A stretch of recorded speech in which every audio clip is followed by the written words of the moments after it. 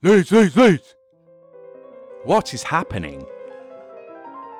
Welcome to Working Hours, a show about a place called Leeds, a time called now, and an activity called work.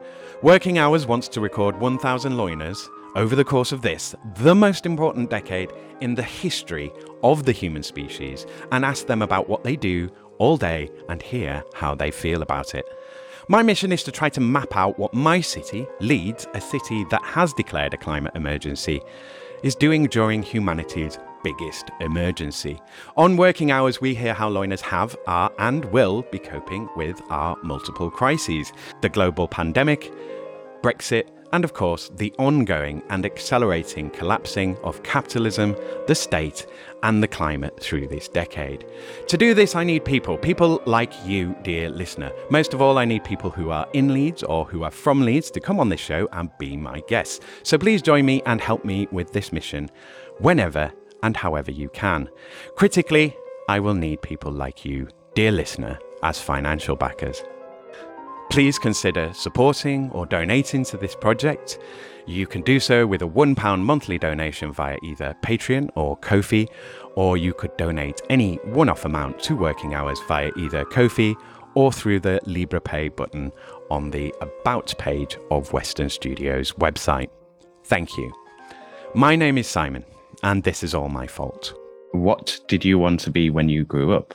I don't think I had a very clear idea at all what I wanted to be when I grew up. No, I don't think. I think that was just more a matter of life chances which steered me in the path that I eventually took. You're listening to Series 3, Episode 32, and to my guest, Ron Wiener. This is another Zoom interview recorded on the 24th of August 2022. Hello, loves. Ron Wiener, or Weiner, I didn't check the pronunciation, so apologies to Ron, is a semi-retired community theatre director, socio-dramatist and grandparent. Born in London, brought up in Australia, Ron has lived in England for the past 67 years and in Leeds since 1975. He has worked all over the world as a socio-dramatist.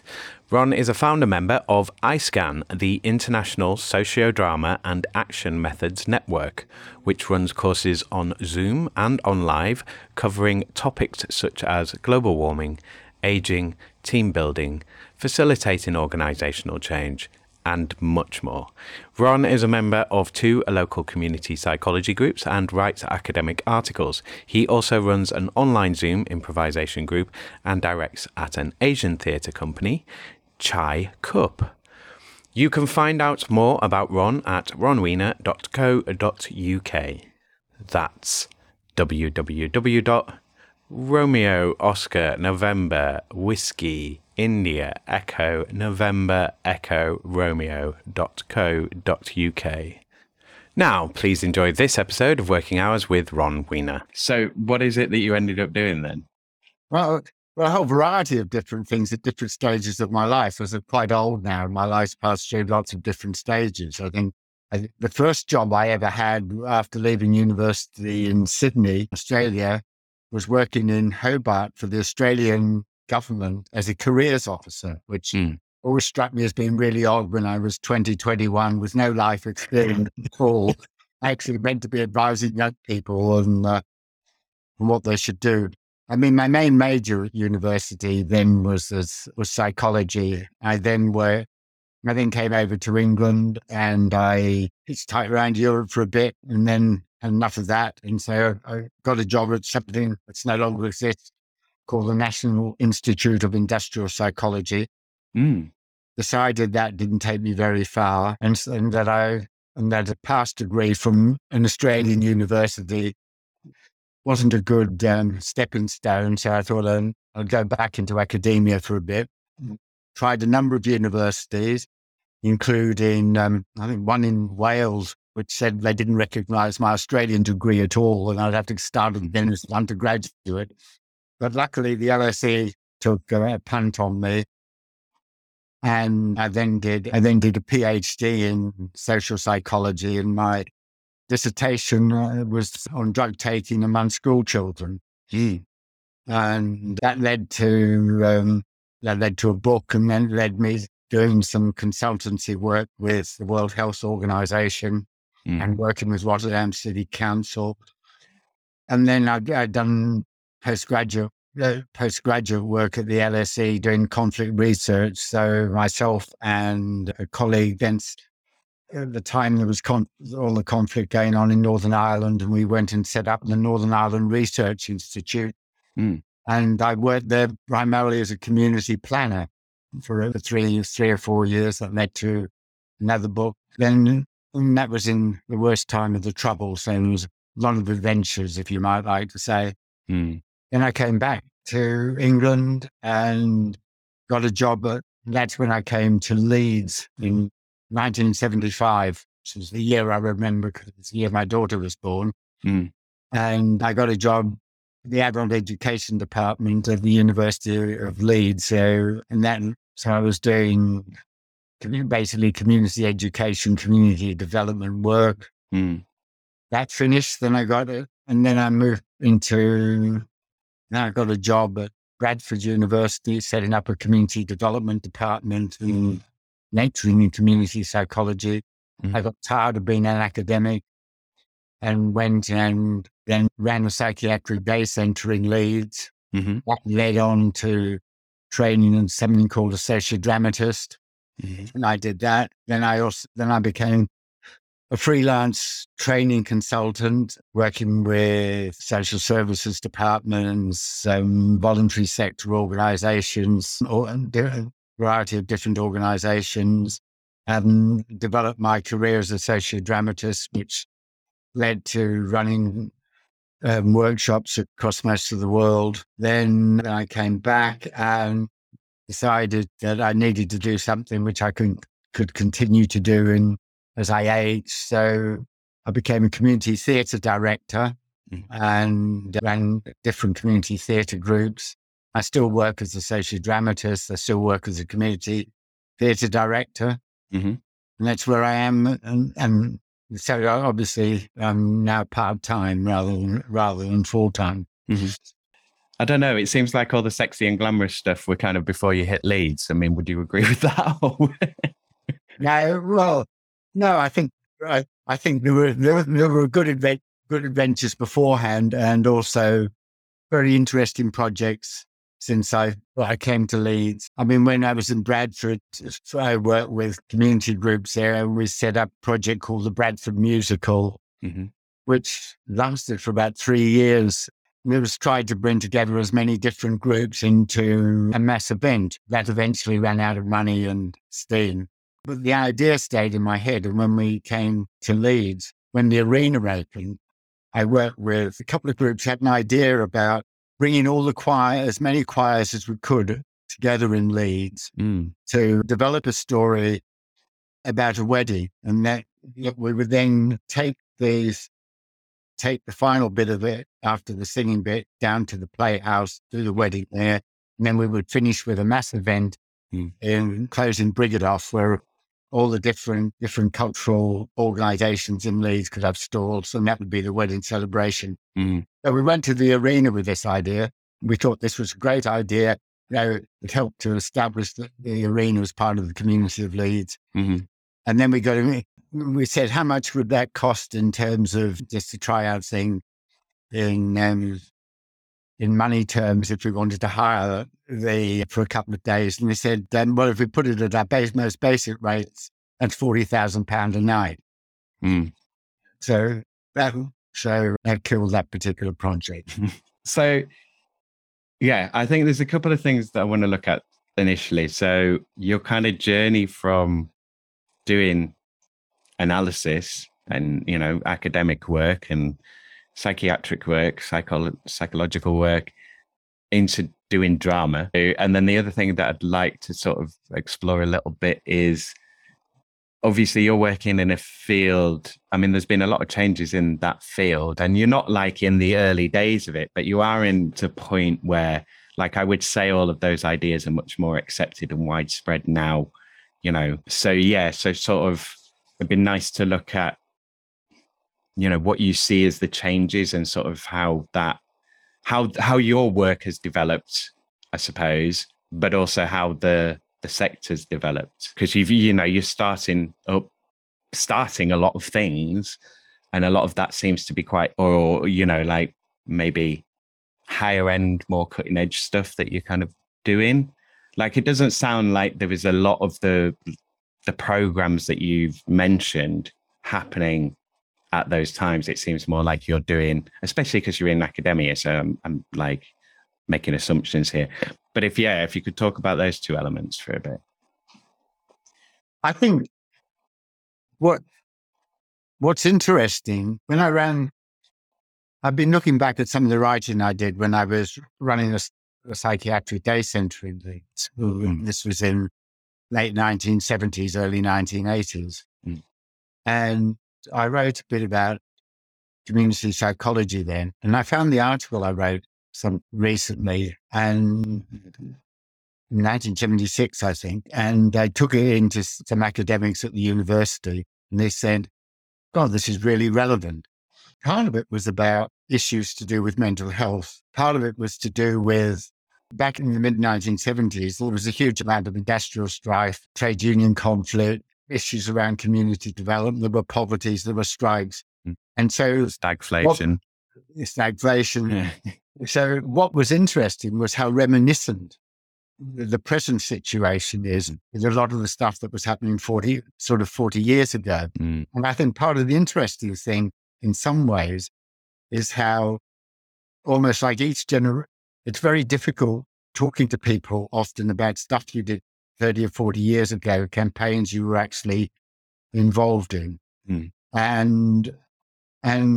And that's sort of seen as old history and not relevant, whereas actually many of the things that are happening now have their precedents in things that happened there and there are lessons to be learned. So, for example, at the moment, one of the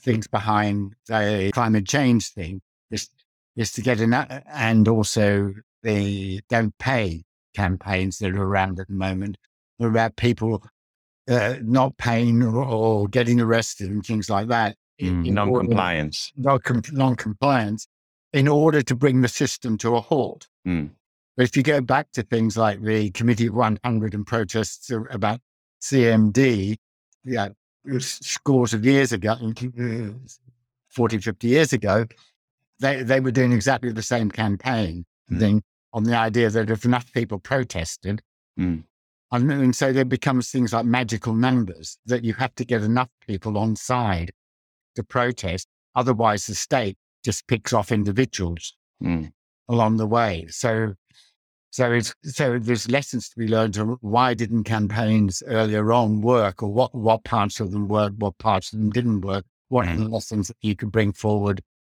now. So how do you get enough people? And so there's this magical number that's talked about as 3.5%. If you get 3.5% of the population to engage in some sort of protest. Yeah, that's the tipping point. Yeah. That becomes the tipping point. So how does XR or these other campaigns actually marshal the 3.5% in order to be able to do something? And then, of course, it raises a whole lot of other issues, because even if you get the sufficient number and it begins overwhelming, if you like, the state in some way, the existing forces, what are the new structures that are going to be in place, which ensure that the old system doesn't immediately rock back into place again? Because then you can begin looking at things like the Arab Spring, what happened in Sri Lanka recently, where you had the mass of people and the protests actually happening, people temporarily taking power, then the state came back into power again. So there's that sense of what is it that we learn from history that we can take forward into the present. I mean, I think a lot of a lot of people are kind of like, why isn't there more protest, and why isn't there more, why isn't there more militancy or more organization around this, that, and the other? I think a lot of it is, we do pay attention to history to a degree. And a lot of people are kind of like, well, that doesn't work, or that doesn't work. So it's like, is it really worth going out and getting, beaten by the police or stamped on by the police for something that might not necessarily win anyway? And then if you do win, then it's that problem, like you say, of so you take power. Now, what do you do with it? How do you wield it now? Yeah. Many years ago, I ran a WEA class, which was actually taking that particular point where we said, if you're the Revolutionary Committee and you've taken charge of Leeds, let's explore what you would do and how it would actually work. What would be different? So in a sense, and a lot of the training a lot of the work I do as a sociodramatist is actually creating, if you like, dramatic situations which enable people to explore what's going on in a particular group or a particular topic like global warming, and to be able to try to understand it from as many viewpoints as possible. And then to begin looking where in the system you can actually find a way of beginning to push for change.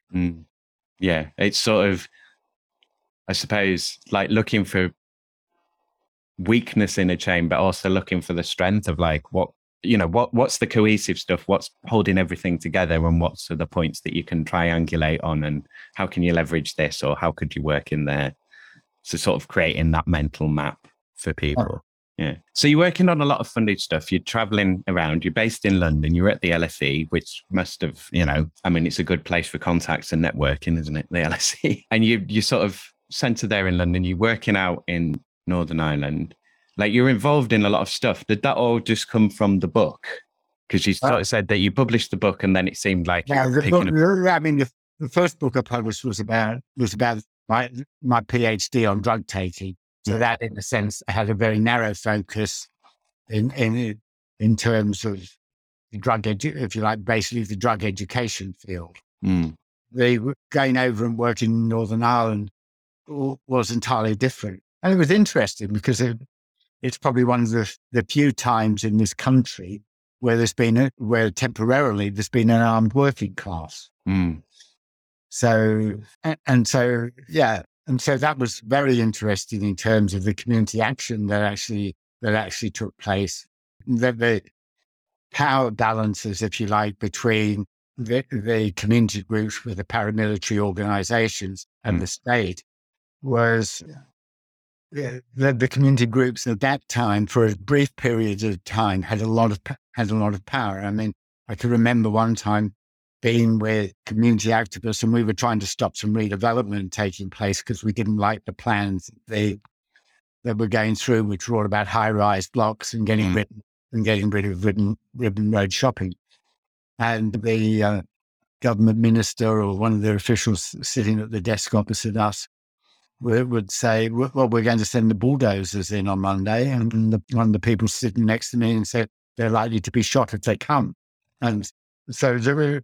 I mean, again, it didn't last long, but it was very interesting where if you like, the power balance between the state and the working class was temporarily in a much more fluid state than it normally is. I mean, that's a good answer to that sort of, we're going to do this development, we're sending the bulldozers in. Oh, no, you won't, we'll shoot them, is kind of, it's pretty final. But normally it works the other way, doesn't it? Of like, we're just sending the bulldozers in. Yes, exactly. What are you going to do?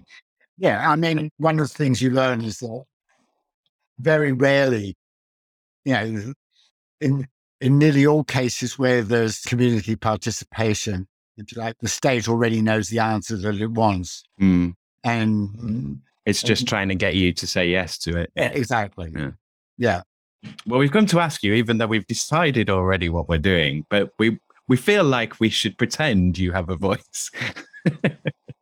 So what do you want to do? Okay, we won't do that. So let's go into then, I mean, let's stay a bit more on sort of the changes you've seen within the industry. So obviously academic work is largely, you're in books, you're doing research, or you're researching, doing an activity or a project where you're sort of conducting research. I would imagine you're doing some teaching. Was it pretty much 9 to 5, working in an office, book-filled rooms, lots of writing by pen. Like, how was it? And It was varied depending on which job I actually had. So when I was working for the adult education department, some of that was working in the department, but I had a community brief. So a lot of it was actually out there running courses with different community groups. Mm-hmm. So that was not stuck in some ivory tower. When I was working in Bradford, that was much more of a traditional role. But I think the main difference between then and now is the working conditions were better than. On the whole, you had more security of employment. It's now switched much more to particularly at junior level, still almost on a gig economy, being employed, in short-term contracts and so on. So for me, in the end, I think though I can do academic stuff, my interest is much more in being, if you like, in being out there and engaging with the world. Yeah, and it's a people subject. I mean, you're studying sort of the mind and the mind in the world, I suppose. Yeah. So, and you need people for that. You can't just write about yourself the whole time. Like, I think this, and this is how I think, and this is what I'm doing. Well, the interesting thing was when is if you begin thinking about the if you like, a psychologist or a therapist and a client, then if you're just seeing it as this one particular person who's depressed coming to see a therapist. But if you then say, well, look, in that small neighborhood, there are 10 people who are all coming to see a therapist or a similar therapist. So therefore it tells you that it's not simply one person, but there are other factors which are happening within that group of people which are affecting it. Mm-hmm. And then if you begin moving out a bit further, and then you say, hold on a sec, there are all these pharmaceutical companies making huge amounts of money for it. And then so what you begin doing is understanding the wider system and how the different parts of the system are all impinging, if you like, on that one relationship that's going on between the therapist and the person on the other side on the other chair. So a large part of my life has been looking for ways, if you like, of exploring that particular dynamic.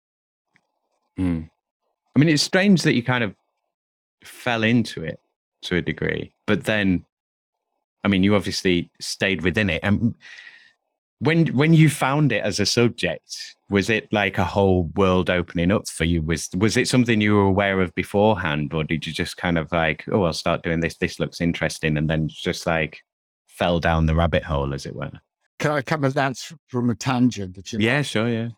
When I grew up in Australia and went to an all boys school, Australia in the 1950s was racist, sexist, homophobic, and at that time, Aborigines were seen down at the sort of, if you like, the bottom end of the racial hierarchy of imagined evolution. That's a good way. And in fact, when I was at school, Australian history started when Captain Cook arrived.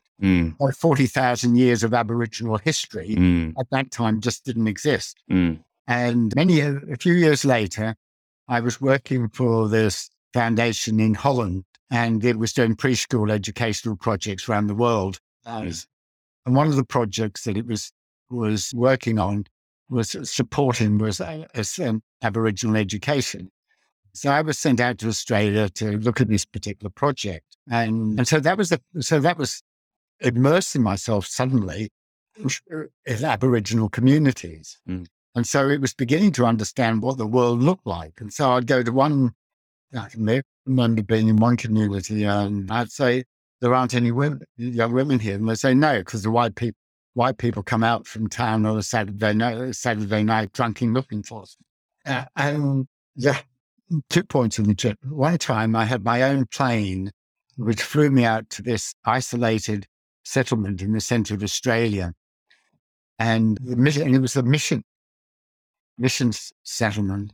And the missionaries lived up on a house on a hill.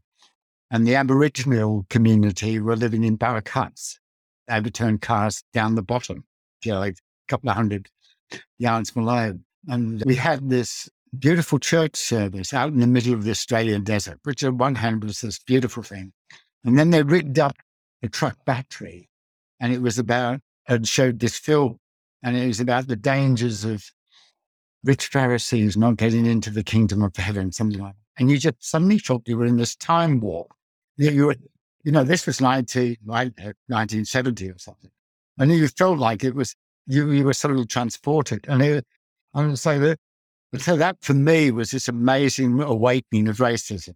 Mm. And I got it by being on the other side and being with them and then looking at the world from their point of view.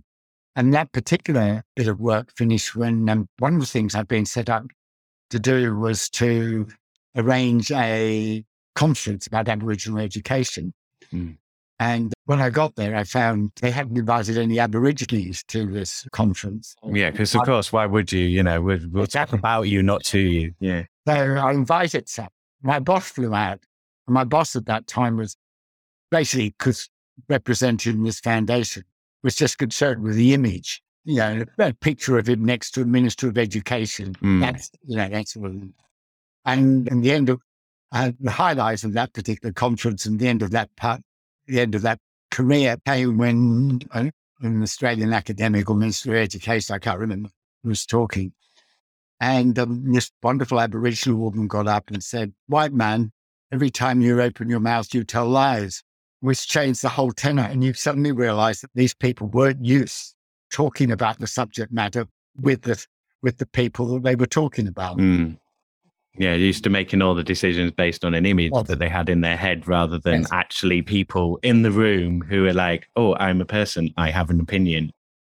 Yeah, and you're talking about me and about my life. And my destiny, my options, my my opportunities. Yeah. So I won't go too far down that rabbit hole because that's a whole thing. So yeah, sort of.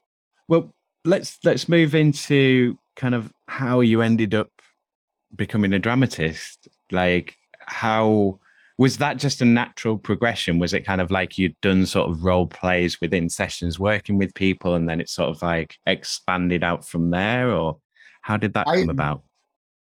Well, when I was running this psychiatry day center, I went and found this amazing guy called Ken Sprague, who was an artist, community activist, great storyteller, who had been trained in this thing called sociodrama, and which is something. There was a guy called Moreno, who was a contemporary of Freud, and invented a thing called psychodrama, which was, if you like, people doing individual therapy within a group context. And sociodrama ran alongside it, where the focus was not on the individual, but the focus was on the group and the group story. And so as I was talking earlier, my interest was very much about how you expanded the one-to-one situation to understand it within a wider context. And sociodrama was a wonderful tool for doing that. Sociodrama is taking a subject and exploring it in action in the simplest way. So you're continually inventing stories, creating roles for people, looking at it from different viewpoints. So if I give an example, doing workshops about global warming at the moment, and did one on Zoom in Turkey recently. What we did was enable people to take a variety of different roles. So including, you could be a melting glacier on one thing, you could be a polar bear being affected by it, you could be a fossil fuel chief executive, you could be an XR activist. And then people would work together exploring those roles, and then we put them into a side room with the role they wanted to explore further. And they were at COP27 talking about it. So, and it's that thing, if you just talk at people, people gain a little bit. If you talk at people, if you show people, but if you engage people in some way, there's more learning. So the more people are actively involved, exactly, sociodrama becomes a way of actually, if you like, hitting more points in somebody's life. And so, so that's the sort of thing that sociodrama does. So then, as I grew older, I set up two community groups in one in Huddersfield, which was a group that was called Don't Act Your Age, based I've heard of them. based in the Lawrence Batley Theatre Yeah. for a bit, and then one in Leeds, which we did at 7. So the one in Huddersfield was a performing group. We went out and created community shows and went to community luncheons. We worked with social services and things and did things about old age and so on. And the one in Leeds was much more doing improvisation. Mm-hmm. The COVID, when COVID struck, that basically ended the one in Huddersfield, and the one in Leeds split. So half the group didn't want to go onto Zoom, half the group did want to go onto Zoom. So that continues now. If anybody's ever interested, wants to come along and be part of an improvisation drama group, please meet on Tuesday mornings. Please get in contact. And so that's been functioning for 11 or 12 years now. So it's a really ongoing non-group. Interestingly happened to the one in Huddersfield is that we'd done some work on dementia. And then a group in Huddersfield from the South Asian community wanted to do some work aimed at the South Asian community about dementia, because it's not a topic which is openly talked about very often. They wanted sort of like an educational drama. Because of the original work I'd done, I got approached to see if I would help set up the group. So, the group themselves then created the organizing, and then we worked together to create a play about dementia. So, but what was interesting, these were non-actors who were the majority of them were consultants in the NHS, giving up their free time, come together and perform. And so that group has been through changes. It got decimated a bit by some of the consequences of Brexit, but but at the moment we're doing a play about the long-term effects of living with COVID. So we have a play that we're taking around now, exploring. We works in English and Urdu and Punjabi, and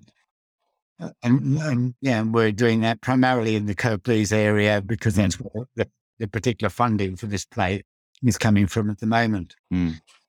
Yeah, I was going to ask you so did you basically, when you said you kind of left academia, did you basically go freelance? Like, have you managed to keep some sort of institutional support so that's allowed you to do your work, or did you just basically set up for yourself and learn how to apply for funding and, get different things? The first time I went freelance came from when I was working for the second time for the extramural department at the university, and so my hours got reduced, and then I started doing freelance. So for a brief period of time, I had a security net, and then I went, and then that was just like any freelancer does.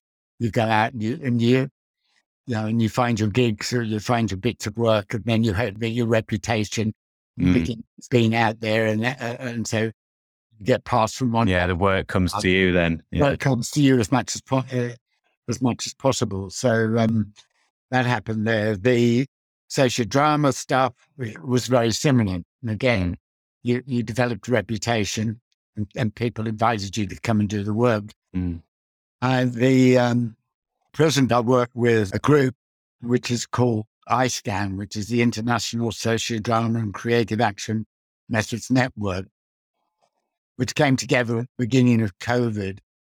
So we all became familiar with working on Zoom. And so it included people from America, Holland, Romania, somebody who works in China and Australia, as well as people in England. So it's quite an international group.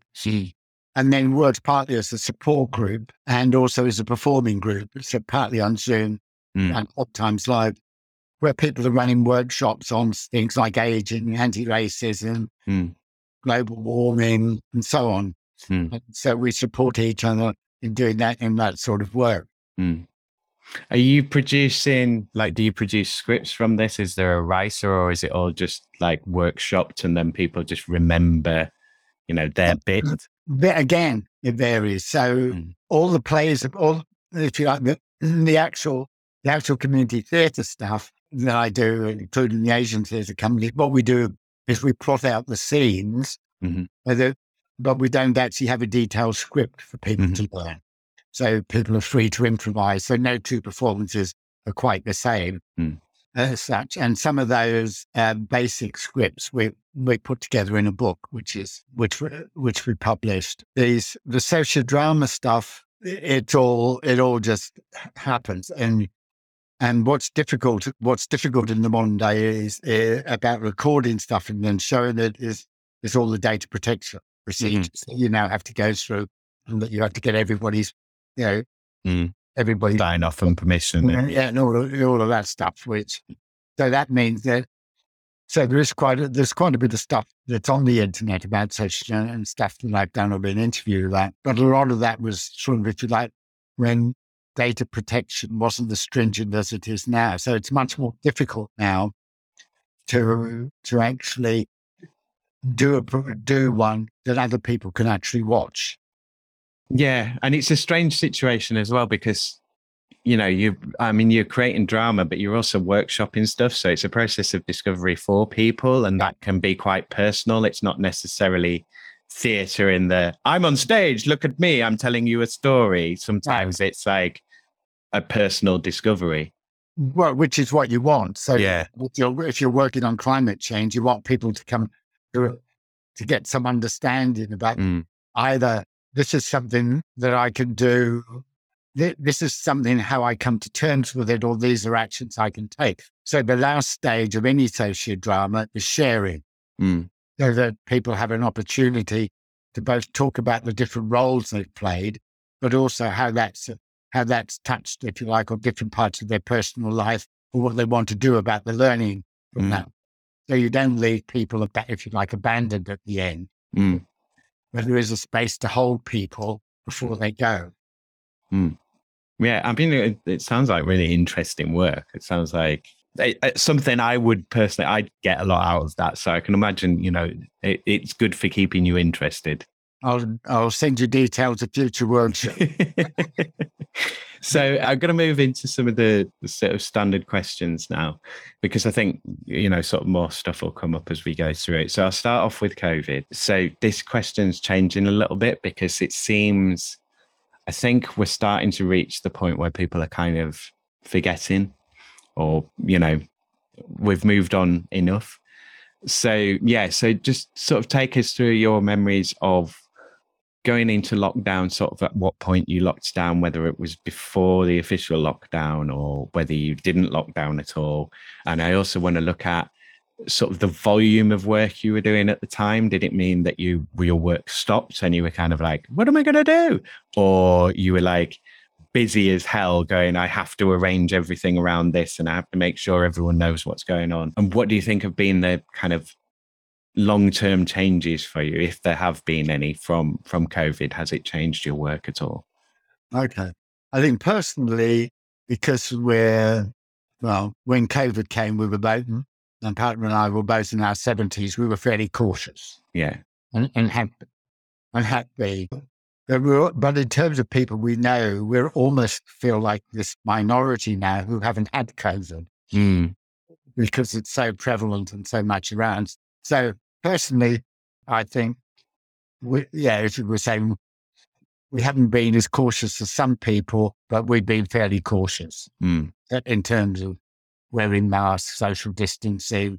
I mean, I can remember the days when when it was on and we were walking around the edges of Roundhay Park to make sure we didn't bump. You were walking across the other side of the road to maximize social distance. So we did all of that stuff, and we got more through, and we've got food delivered to minimize going to supermarkets for a while. So we did all of that stuff. Work-wise, interestingly, it's been brilliant because I was doing a lot of traveling, and I got tired of traveling And so all the glamour of flying around and being in hotels and strange places. Yeah, at night. Not that glamorous, really. It was not, it lost all of its glamour. And so when COVID came and everything switched online, and I just had to walk downstairs into my office, so instead of having to get up, travel, go to an airport, so for me, COVID was a fresh breath of life in what I was able to do, particularly.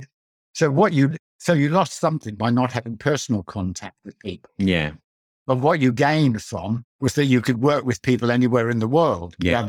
Give or take time changes. So that's balanced. So personally speaking, that's balanced out very well. In terms of some of my work, as I said, COVID decimated it just because the Huddersfield group was very old. It was quite old anyway. So that basically brought an end to that group. It split in half the group in the one I was doing at 7 in Leeds, but it enabled half the group to continue and still to meet at present.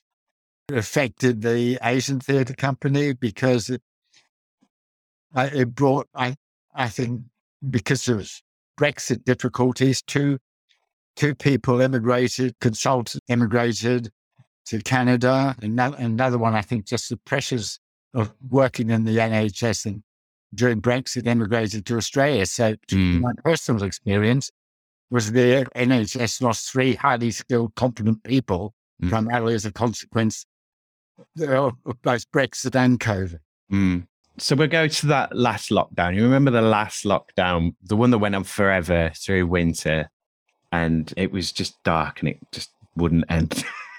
So it was sounds like you didn't have a particularly good time doing it. It was fine while it was sunny. It was just like when it was that sort of January, February, and it just went on forever. And you were just like, oh, when are we going out? Well, it wasn't even just the when are we going outside? It was also because it was dark and cold. You didn't particularly want to go outside, but you were just sort of locked in. So what I'm getting at, I suppose, is did the lockdown become hard or irritating at any point for you? Like, are you quite happy to sort of remain in that? Like, did the lockdown bring for you just sort of staying in the house and being in the house more? Has it made that change, or do you kind of? I think we were in a social we were in one of the social bubbles with one of our families who lived close by, and we did a lot of grandparenting. So I think the grandparenting was something. Well, in addition to being able to continue one's work, which I could do, the grandparenting, gave you that social interaction and a lot of joy. Yeah, a lot of joy from doing it. So I think it wasn't as difficult a time for us as it has been for other people. What's interesting is that we're now doing this play about long COVID, bringing and talking about. So the play that we're doing is set in a GP surgery, and so you have different people coming in with different effects of it. So you've got somebody coming in with long COVID, but who lost their partner, their husband, to COVID, and they weren't able to be with them when they died because they weren't allowed into hospital. Year on, they're still grieving that. In the play, we have an anti-vaxxer, so we deal with that and the consequences that still has. That even in the present stage where there's a vulnerable person in the household and somebody doesn't want to get vaccinated, how do you deal with that? Another one, we've got a young person with anorexia because of the effects of long COVID on children's mental health in particular, which has been huge. And so we're dealing with that. Another scene is about a factory worker who, because they got long COVID, is scared about losing their job. And then we can build into that all the present stuff about dual poverty and so on. So it's very current and sort of up to date. So even though there's bits of long COVID I haven't necessarily experience personally, because I know enough people around who had a variety of experiences, and particularly the people in the Asian community who are actors in the play bring their own experiences into it, including actually one of the people who's actually a GP in real life. So in a sense, I'm really much aware of, that COVID isn't finished. Yeah. And even though the government wants us to pretend that it's actually finished, whatever there are 2 million people who are suffering the effects of long COVID at the moment, and who knows what the when the next strain's going to come and so on. So, but again, so the present bit for me is still around sort of inconsistencies of protection in terms of if I catch the train to London, do I work? Am I masked? Am I masked? If I go to a supermarket, do I mask it? And sometimes I find I mask and I'm the only person left in the whole supermarket. You're still seeing people doing it though. It's pretty rare now. And so there's that. So there's still all of those sort of personal decisions that are around. And so until quite recently, if we were doing social stuff with friends, we'd test in the morning, they'd test in the morning, and we did all of that. We don't, unless somebody, so at the moment, the people I know, you only test if you have symptoms. You don't test anymore just because it's a social account, just because you're meeting up socially. So there's still, if you like, not so much as a daily thing, but but COVID is never far away from one's thinking and consciousness. Yeah. I mean, that's why it's still in its question. I mean, so obviously, as I started this, I mean, COVID was factually a thing, but as far as I was concerned, was not a thing. And then we went into lockdown and it was kind of, okay. So I knew we had to kind of speak about it at the time, but as well, I'm like, I still think I'll be talking about this. If we're all here at the end of the decade, I still think I'll be talking about this then. I think that's a good debatable point, about whether we'll still be here at the end of the decade. I don't fancy our chances at the moment. No. So we'll do Brexit next. I mean, I'm glad that you brought up long COVID as well, because that is one that's, it's kind of invisible it's invisible in the broader discussion and discourse, but it's something that, I mean, I see it, I see I'm working at a place temping at the moment, and I see people who are sort of off long-term sick. I know of other people who have been off long-term sick, and there is the kind of, you're just making a fuss, get over it kind of element, because it's that whole thing of like, diminishing it, like they did with COVID, of like, it's just the flu and stuff. It's like, it's not just the flu. It's a flu that's really horrible and kills way more people and is way more virulent and contagious and so on. But yeah, you don't hear much discussion of long COVID at all. It's still sort of, I think it seems to have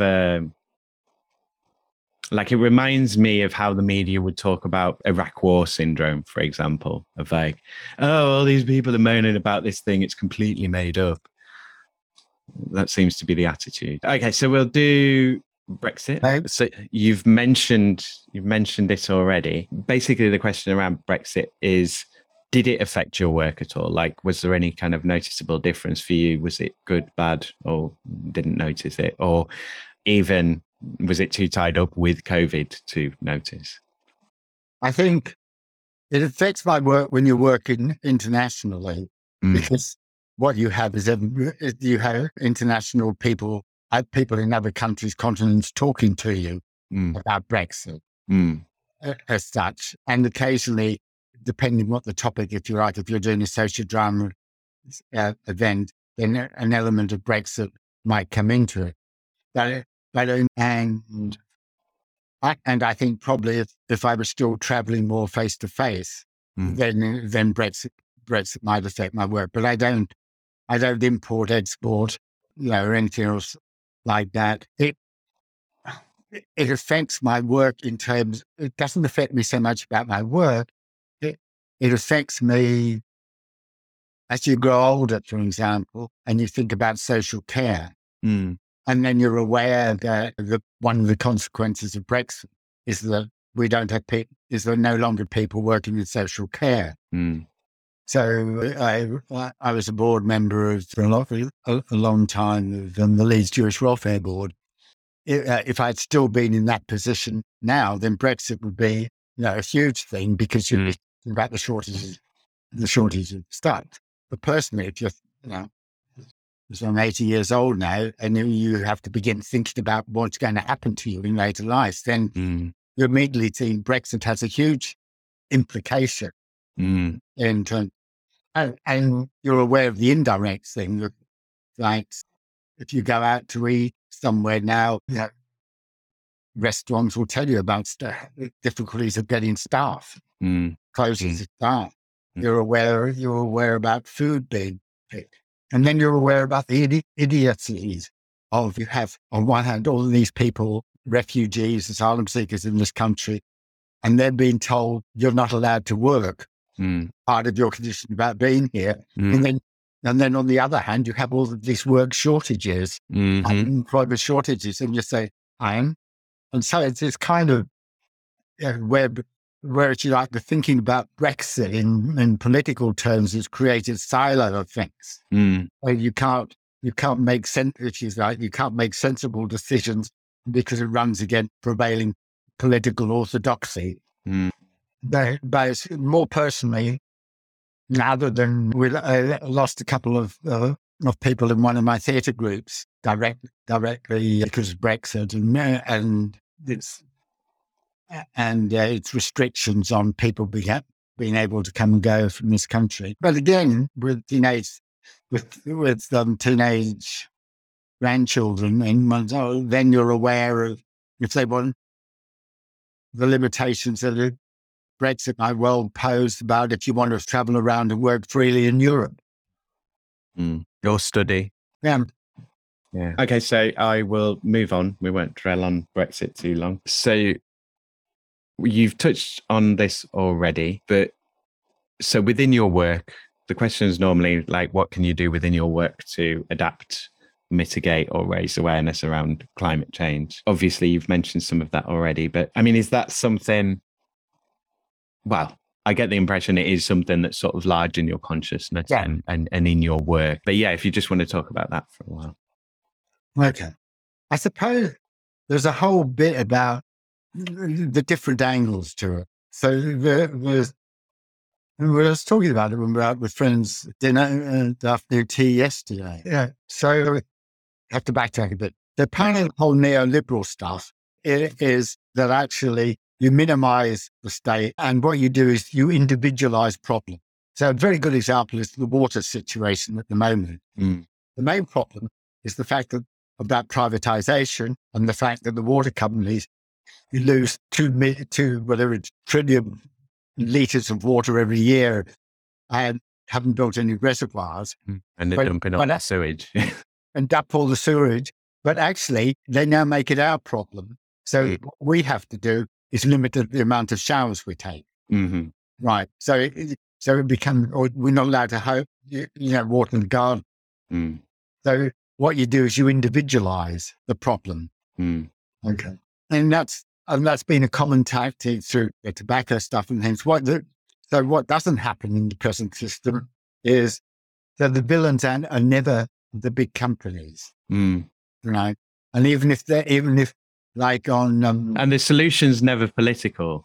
Like there's every bloody article you see on it will be what you need to do, and this might happen or this could happen. It's like, it will happen, and it is happening faster, and I can't do anything about that. Like me, going vegan and not flying is not going to stop people dumping sewage in the water. It's not going to stop people dumping smoke in the sky, kind of thing. So that leads nicely on to thinking about global warming. The thing about global warming is, again, this individualization. So it's up to you about a bit of plastic. It's up to you about whether you fly or not, or what you do about your car, things like that. But actually, the big issue is fossil fuel manufacturers. will stop. And yeah, it's not plastic bags. It's stop fossil fuels now, like now. Yeah. I mean, It's been that for 40 years. The fossil fuel companies knew about the consequences of their actions 40 years ago, what it would actually lead to, and had a disinformation policy ever since. So it doesn't mean to say that doing something about plastic isn't worthwhile, but it actually won't stop the bigger problem. It won't stop plastic being made.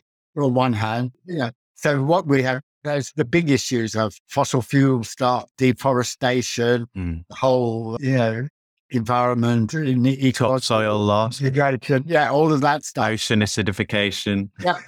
So in essence, they are things that the governments need to do, or that at one level, and say, stop. We still subsidize fossil fuel companies, for millions of pounds. And one of the risks in the present economic crisis, of course, is that people will say, "Oh, in the short term, we have to, in order to ease the crisis, we now have to make it work. Get some coal mines again." Yeah. From a purely climate change point of view, the war in Ukraine is just manufacturing weapons, all the destruction of buildings and things like that. Anyway, so then the question comes. So there becomes two separate things, which is, well, how do you live with that knowledge of the fact that the chances of us being able to stick to 1.5%, 1.5 degrees is pretty minimal. Most scientists now say that, we're going to go past it in the next couple of years, if not months. Yeah. Okay. So, but that's a really difficult thing for people to live with. But they have to get over it because, you're going to have to deal with it. It's reality. You have to deal with it. Yes and no. Yes and no.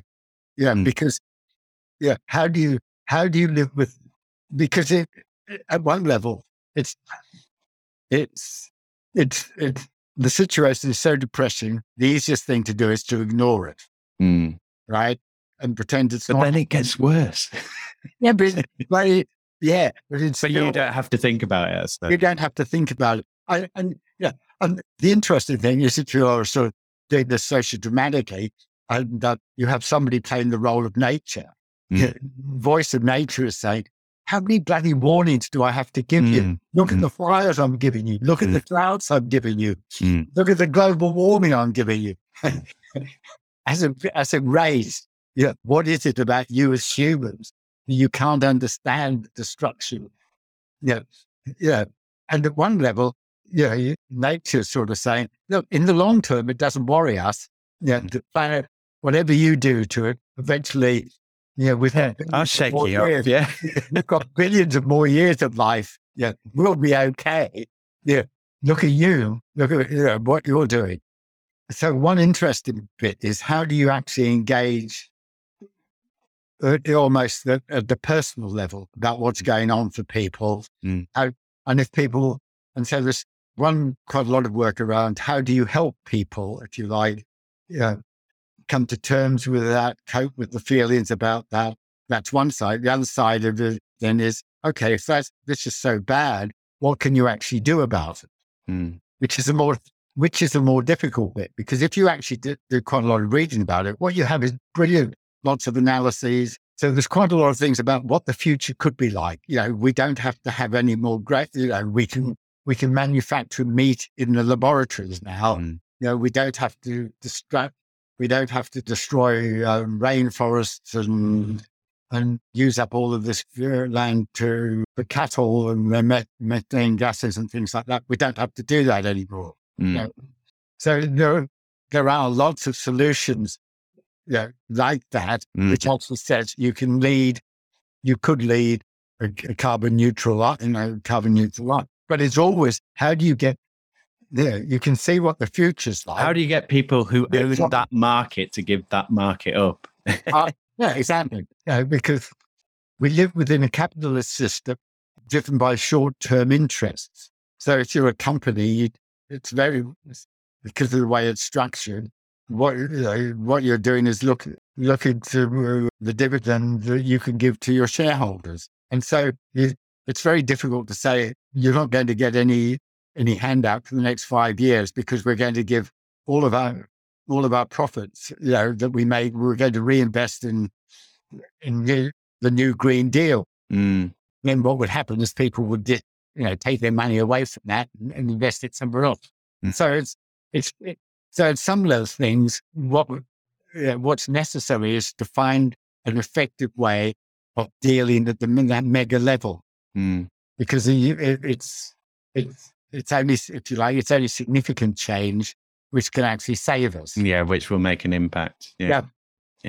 Because anything else is just, it's not even touching the sides, is it? Yeah. What it does in this individualization is makes you feel better because you're doing something. But it's just busy work, though, isn't it? It's that sort of, it's kind of, it's kind of like for the boss of like, oh, you can't read at work, like look busy and look professional and stuff. So like, what difference does it make? There's no customers in, like, if a customer comes in, I'll serve them. So sort of day to day for you, obviously you were flying, you're not flying so much. You've got you can do more work on Zoom. You're doing active work around it. You're raising awareness and so on. Yeah. Ultimately it's got to be change that comes from the top, because how much more can you change really in your work, apart from like if you just dedicated all of your work to climate change awareness? I think that's the only other thing that you could really do. Yeah. And I have grandchildren who say, who are saying, oh, it's your generation which has destroyed our world. Well, it's several generations. Yeah, exactly. So, you think, we did.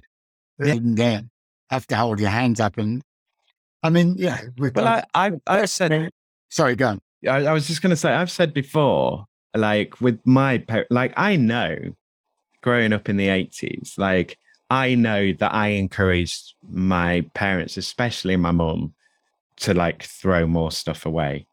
Like it was like, don't keep that, like obviously people who've grown up with rationing and like post-war and stuff, you have this kind of, you got to keep things and make most of them and use them and reuse them kind of thing. So all of that disposability and single use stuff, that it was happening before, probably from the 60s onwards, you were getting more and more of it. But the real thing, like for me, was the 80s, where you was just like, throw it away, get a new one. It's all plastic, just, because how many, like the amount of digital watches I bought, they were the mobile phones of their day. Like everyone had a new fancy digital watch and with calculators or whatever on. And you would go through watches, that's a lot of disposability. That's, there's electronics in there. You're already beginning that sort of pile of electrical waste journey. So yeah, like we're all culpable. Yeah. What were you going to say? Can you remember? No. Right, sorry. Well, no, that's okay. One of the things as you grow older, what you lose is, if you like, that parking spot in your brain where you can hold a thought and bring it out a minute or so later. It just that bit of the short-term memory that actually just goes. I'm so screwed then. I'm no good at that. Enjoy it while you inhabit is what I could say. Okay, so talking of short-term memory destruction, let's move on to social media. So my question on social media is because more and more people are kind of doing it, and obviously I've had to do more of it with this project, and it takes up a lot of time, and I don't always see the benefit from spending that time on there. I also notice when I haven't spent the time. But for yourself, like how much of your time do you spend working via social media? And is that time that you spend on it, is that well spent? Do you see a good return on that time? I'm not on anything. I'm on WhatsApp work groups. The only way I'm on Facebook is when my Huddersfield group used to, we were on Facebook for advertising, but because all the groups disappeared, we can't find a way to get off that bit of Facebook, which I'd be quite happy to do. But they keep saying, in order to access your account, you need a password.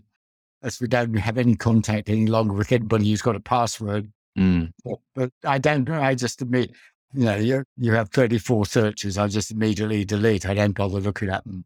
So no, I'm on LinkedIn, but again, I don't actively use it. It's more people look on it and somebody will say, will you accept my invite? And occasionally, if it looks relevant, I'll click on it. But generally, but I don't use it actively.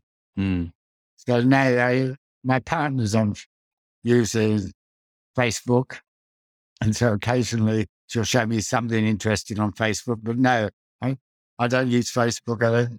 I don't feel any great sort of loss from not being on any of it.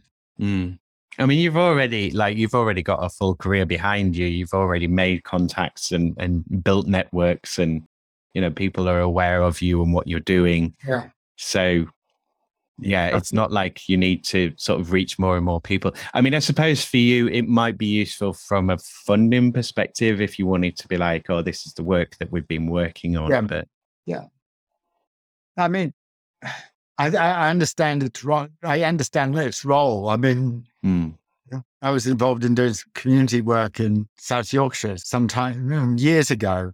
I was saying, what you need to do is you need to get social media techie school kids to work with old age, pair them up with old age pensioners and help bring them online, so that then they could access people wherever. So I fully see it. I fully see its benefits, but it's,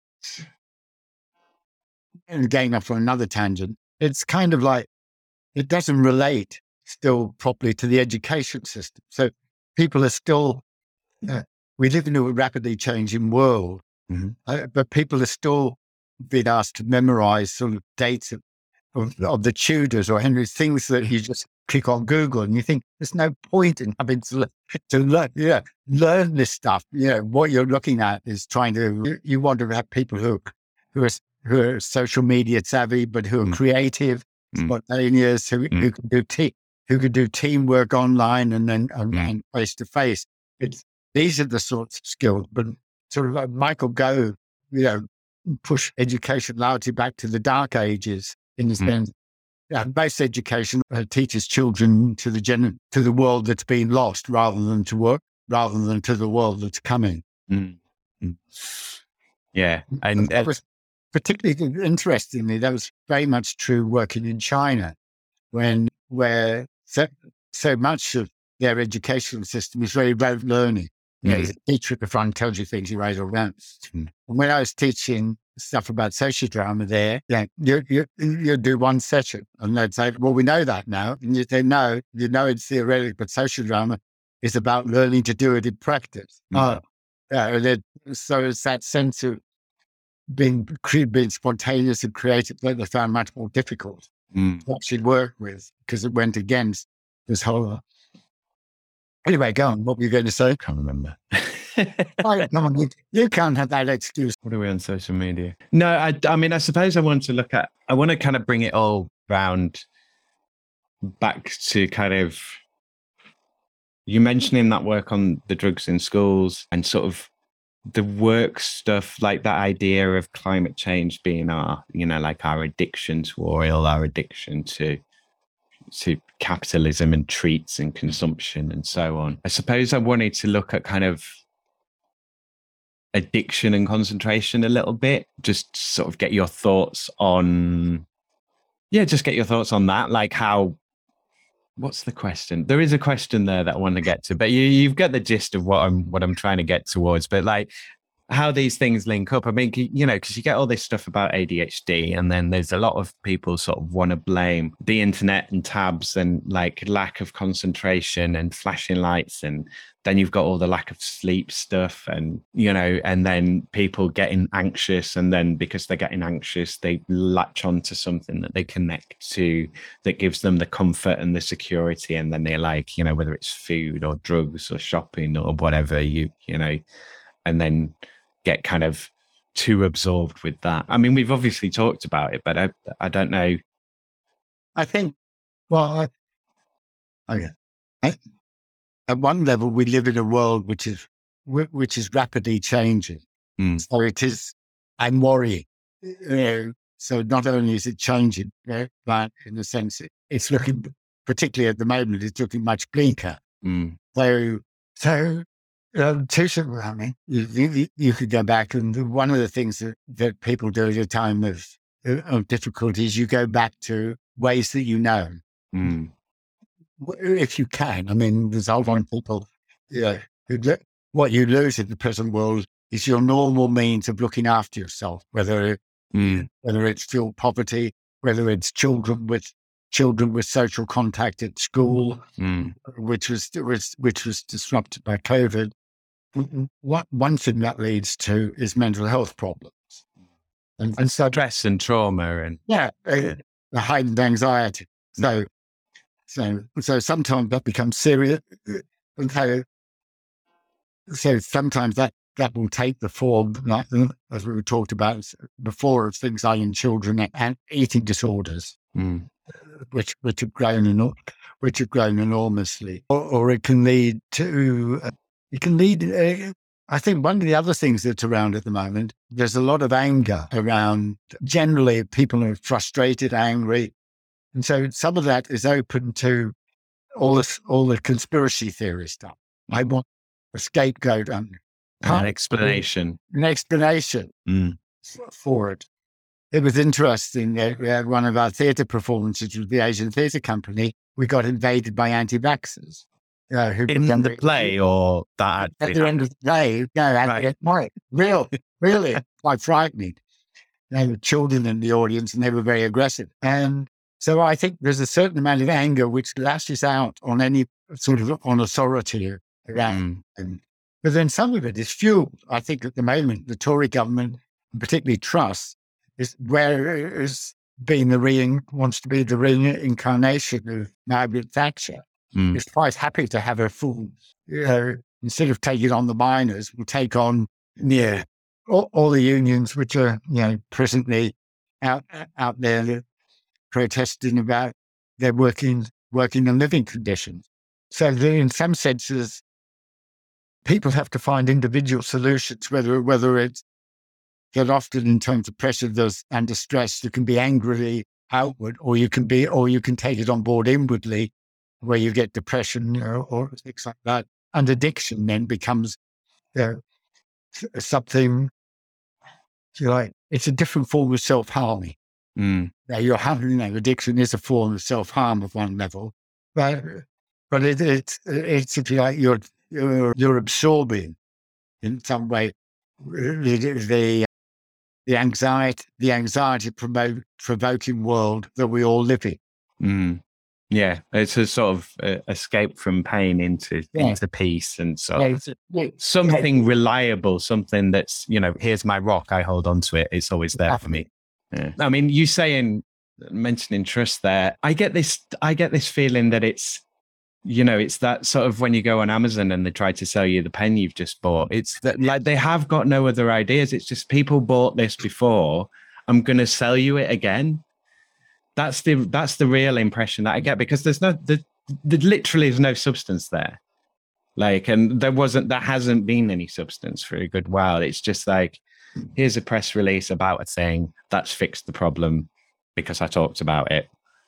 And it doesn't seem like action happens, or they'll talk about something, they'll stand in front of a burning building going, this building's not on fire. It's like, I can literally see it with my eyes. I feel like there's this superficial kind of just do the actions, just go through the motions, just sell them what they've bought before.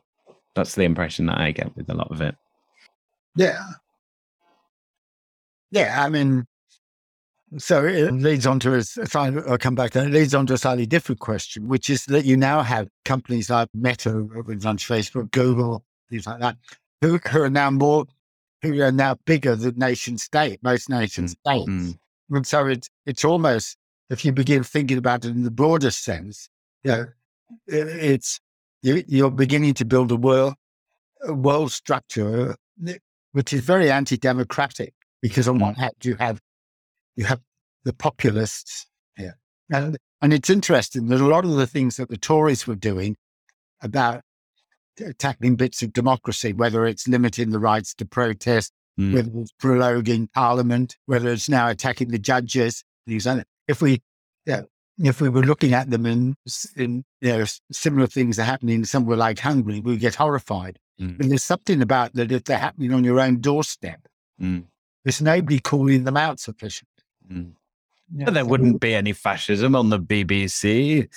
It's like, well, yeah, there might be. But it's almost like the BBC you now get these presenters leaving the BBC because it's so difficult because of the BBC need for balance. Yeah. And you could see that for a long time on climate change, where even though the evidence was clearly that climate change was happening, the BBC still felt the need to have a counterperson there when somebody was talking about them. Yeah, but they don't have that many flat earthers on. I'm sure they'll get round to it as it becomes more popular online, and they need to. But you don't have, but also you don't have many trade unionists on. So if you think about working class, if you think back to the days when we had people like Jack Job and then government people, you rarely get a working class somebody other than at a time of strike. You get Mike McLinch doing a great job at the moment talking about it, but in terms of general discourse outside of the present time, so it's almost like the people have to take this action in order to get their viewpoint heard. Because otherwise, in the general course of things, it's educated commentators talking to each other. And trying to impress their housemasters. Like they're not they are literally just having conversations with themselves and nobody else. Is like a total disconnect. Well, that was a good tangent. Yeah. So that was out of social media. Let's do universal basic income. So I think this will be quite interesting. So obviously you kind of will need to be slightly retroactive with this, but the question is normally, if there was a universal basic income, so you're getting your basic needs met month to month, would you still work? If you would still work, would you still be doing the job that you do now? And if you would still be doing the job that you do now, how do you think that would be changed? I like the idea of the universal basic income that everybody has. And I know it's been tried out in a small way. I don't know as much about it as I would like to know. In terms of it, this is really a question. I'm lucky, and I see myself as being very fortunate that I do work I enjoy doing. Some of the stuff I do, sometimes you're in a position you could charge a lot of money, but a lot of the time, particularly now, I do it because I enjoy doing it rather than for any monetary concerns. And I'm at the age where nearly everybody else I know in my age group doesn't work anymore. But I still work. I enjoy it. Gives me satisfaction, and it seems to be, and other people find it useful, which is the main thing. So personally, I don't think it would affect me. I think it obviously, the question comes around much more about people who are living a gig economy life at the moment, who are struggling to do and often dead end jobs, which give minimal personal satisfaction. Yeah, it's access to credit as well. Like the discussion always turns to, people aren't getting paid enough money. Like for me, the problems are like what we need to do. We need to put money in people's pockets and we need to put power in their hands. I don't think concentrating it upwards towards the top helps anything. We've been doing that for 30 years, not made any improvements. It's a loss. You have to write it off. But I think that what they often miss with this conversation is the access to credit. Like one of the key fundamentals of neoliberalism was we're going to stop people paying, we're going to stop paying higher and higher wages, and we're going to make everyone buy everything on credit. We're going to make credit cheaper and more readily available. Well, you can't get no credit if you haven't got a regular job or a regular way to pay back. Okay, we've done a bit of that as well with like ninja loans and stuff during the subprime, but ultimately it's not a working path. And if people can't get the access to the credit to buy the bigger ticket items, all you're ever going to do is be chipping away at savings. And I think that's always, that seems to be always missed, that it's just, people aren't using their money in the right way, or they need more work, or they need more jobs or more hours, or it's like pay people more, but also give them a way to get access to money, to credit. I mean, in a limited way, credit unions do do that. That part of their purpose. So there was a guy somewhere in Lancashire who set up a People's Bank. And again, it was an interesting story for a month or so, and then he just disappeared. And then the guy who set up the work in, I think, Bangladesh, who set up the micro loans. Yeah, exactly. So there are other models for actually doing that. So I'm going to do this question with you before I go into my sort of final question. So when I talk about unions, I don't have a specific question on it. I think the one that I'm generally leaning towards is sort of what your experience of unions has been. Obviously, a lot of your work, it's a professional field. It would be more professional alliance. Now, in the old days, I was an Algo shop steward and convener for a bit. So I've been in the union world. So I think 2 or 3 different points. So I think it's sad the trade unions have been so decimated over the last few years, which has led to inequalities in wealth just increase enormously. So that to those that have, shall more be given, which is the way the world works at the moment.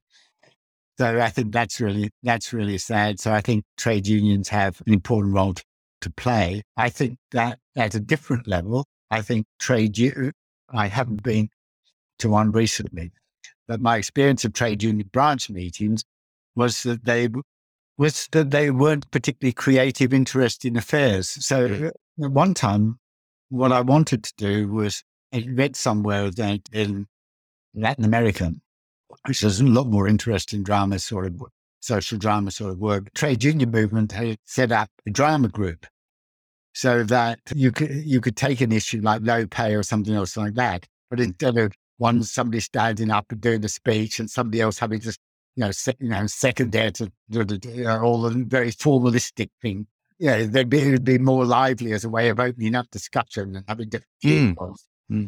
So using contacts I had, I wanted to see if I could find any appetite for doing that here, and there wasn't. Well, I mean, in the limited context that I had and tried, there just was no appetite. And I did the same thing with Labour Party branches. Then people I knew, and so that when we talk about the need to change, it's sometimes the difficulty is it's rooted back in these historical.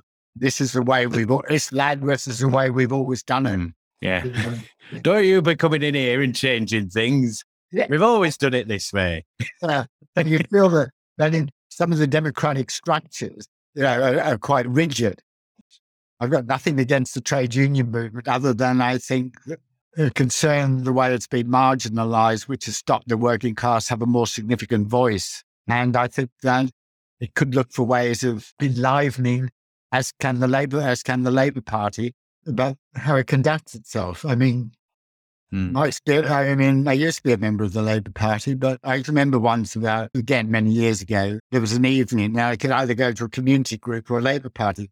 My experience of the Labour Party at that time was you sat around, you talked, you passed fairly meaningless motions, which sort of went up to the next level and so on. And you were cannon fodder where you were expected to go out at election time and stick leaflets through people's doors. And unless you were making the Labour Party your career, it's different, where you got into all the factionalism and things like that.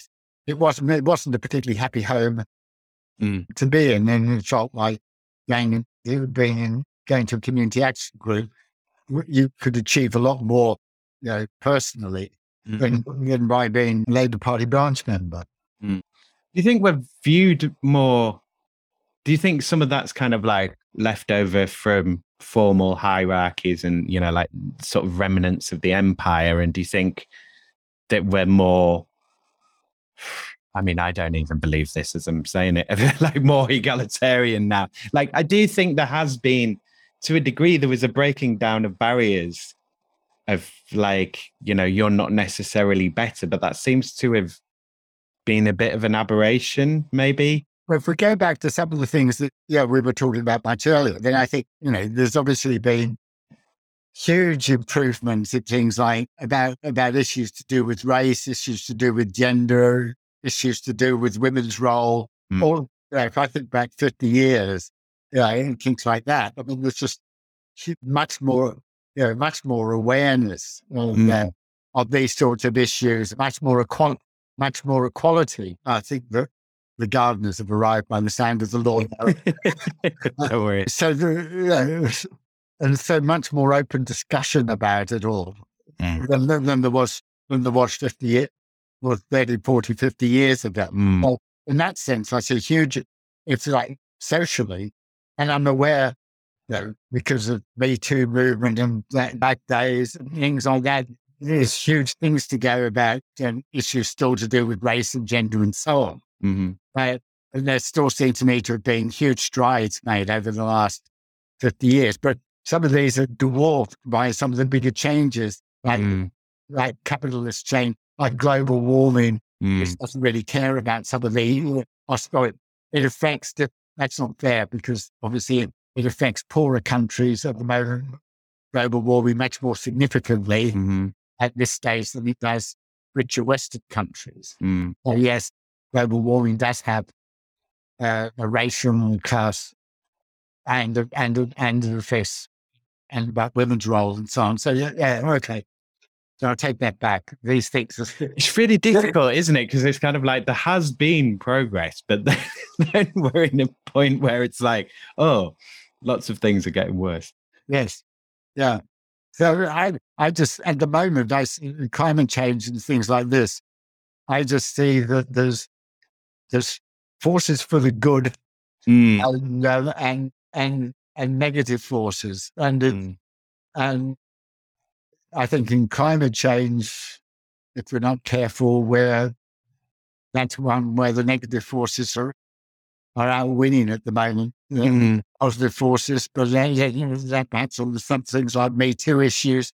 Actually, it's swinging the other way. So, like in terms of those which are destructive to the whole human race, then, well, I believe it's all global warming and perhaps what used to be so much bigger in the time of the Cuban Missile Crisis. Yeah, the nuclear threat. It's like no one's even bothered. Which is now just appearing around the sidelines again. What might happen there? Well, this year the heat waves in India and Pakistan that were going on, for weeks, it was above 50 degrees. Yeah. And this is in areas with huge, like two countries with massive populations, both nuclear armed, both hate each other. And you've got this like heating force destabilizing things. Like, that's dangerous. That's a dangerous situation. It's a dangerous situation with Putin as well. And it's kind of like, but also NATO letting all of those nuclear agreements lapse all through this century. Like, Are we not aware that these things can happen? Are we like, do we not think that some of these things are put in for a reason? It just boggles my mind sometimes. It's like, how do we let ourselves get to this point? Anyway, so my final question is on work and change. And yes, so if there were any three things that you could change about your role and your work, what would they be?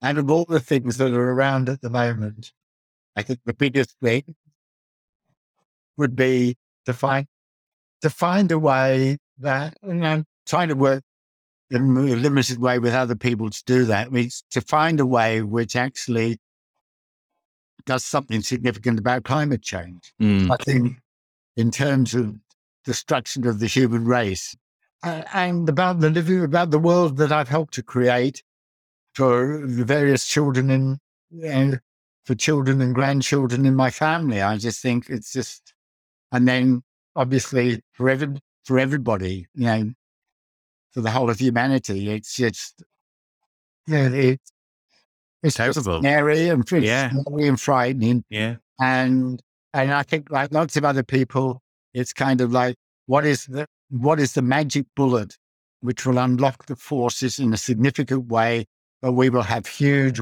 worldwide systematic change, which recreates the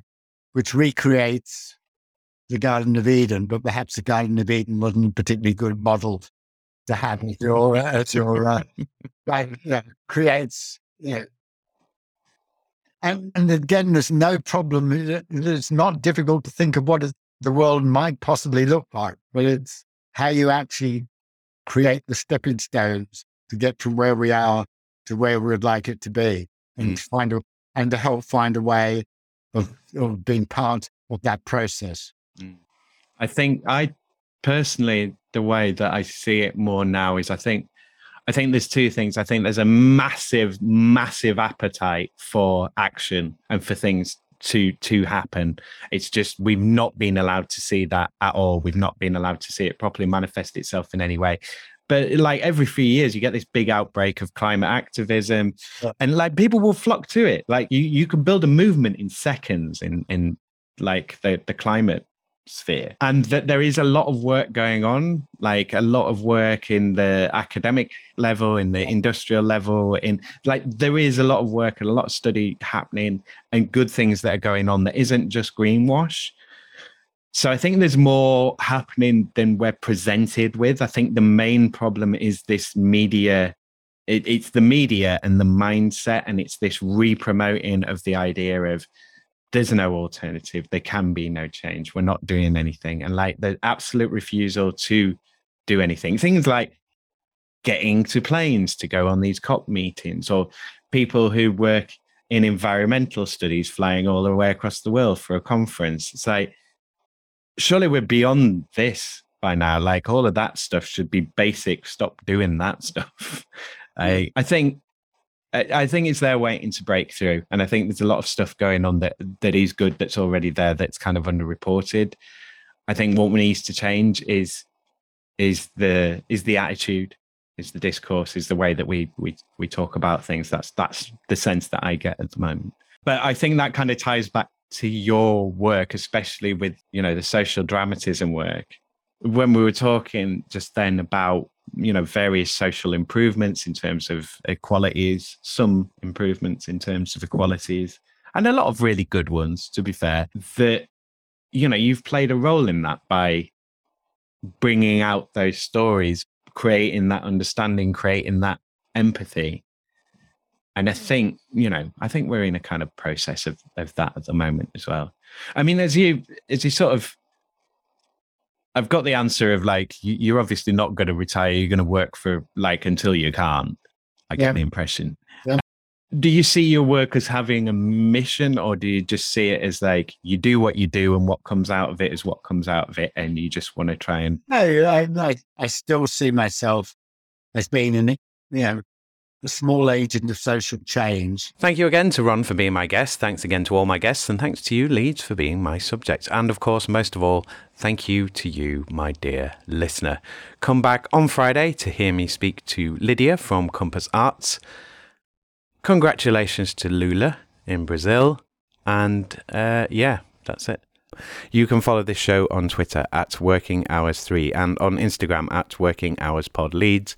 Use the hashtag Working Hours Pod Leeds to stay up to date on when new episodes are being released, to DM me with your questions, or most importantly, to get in touch if you'd like to be my guest on this show.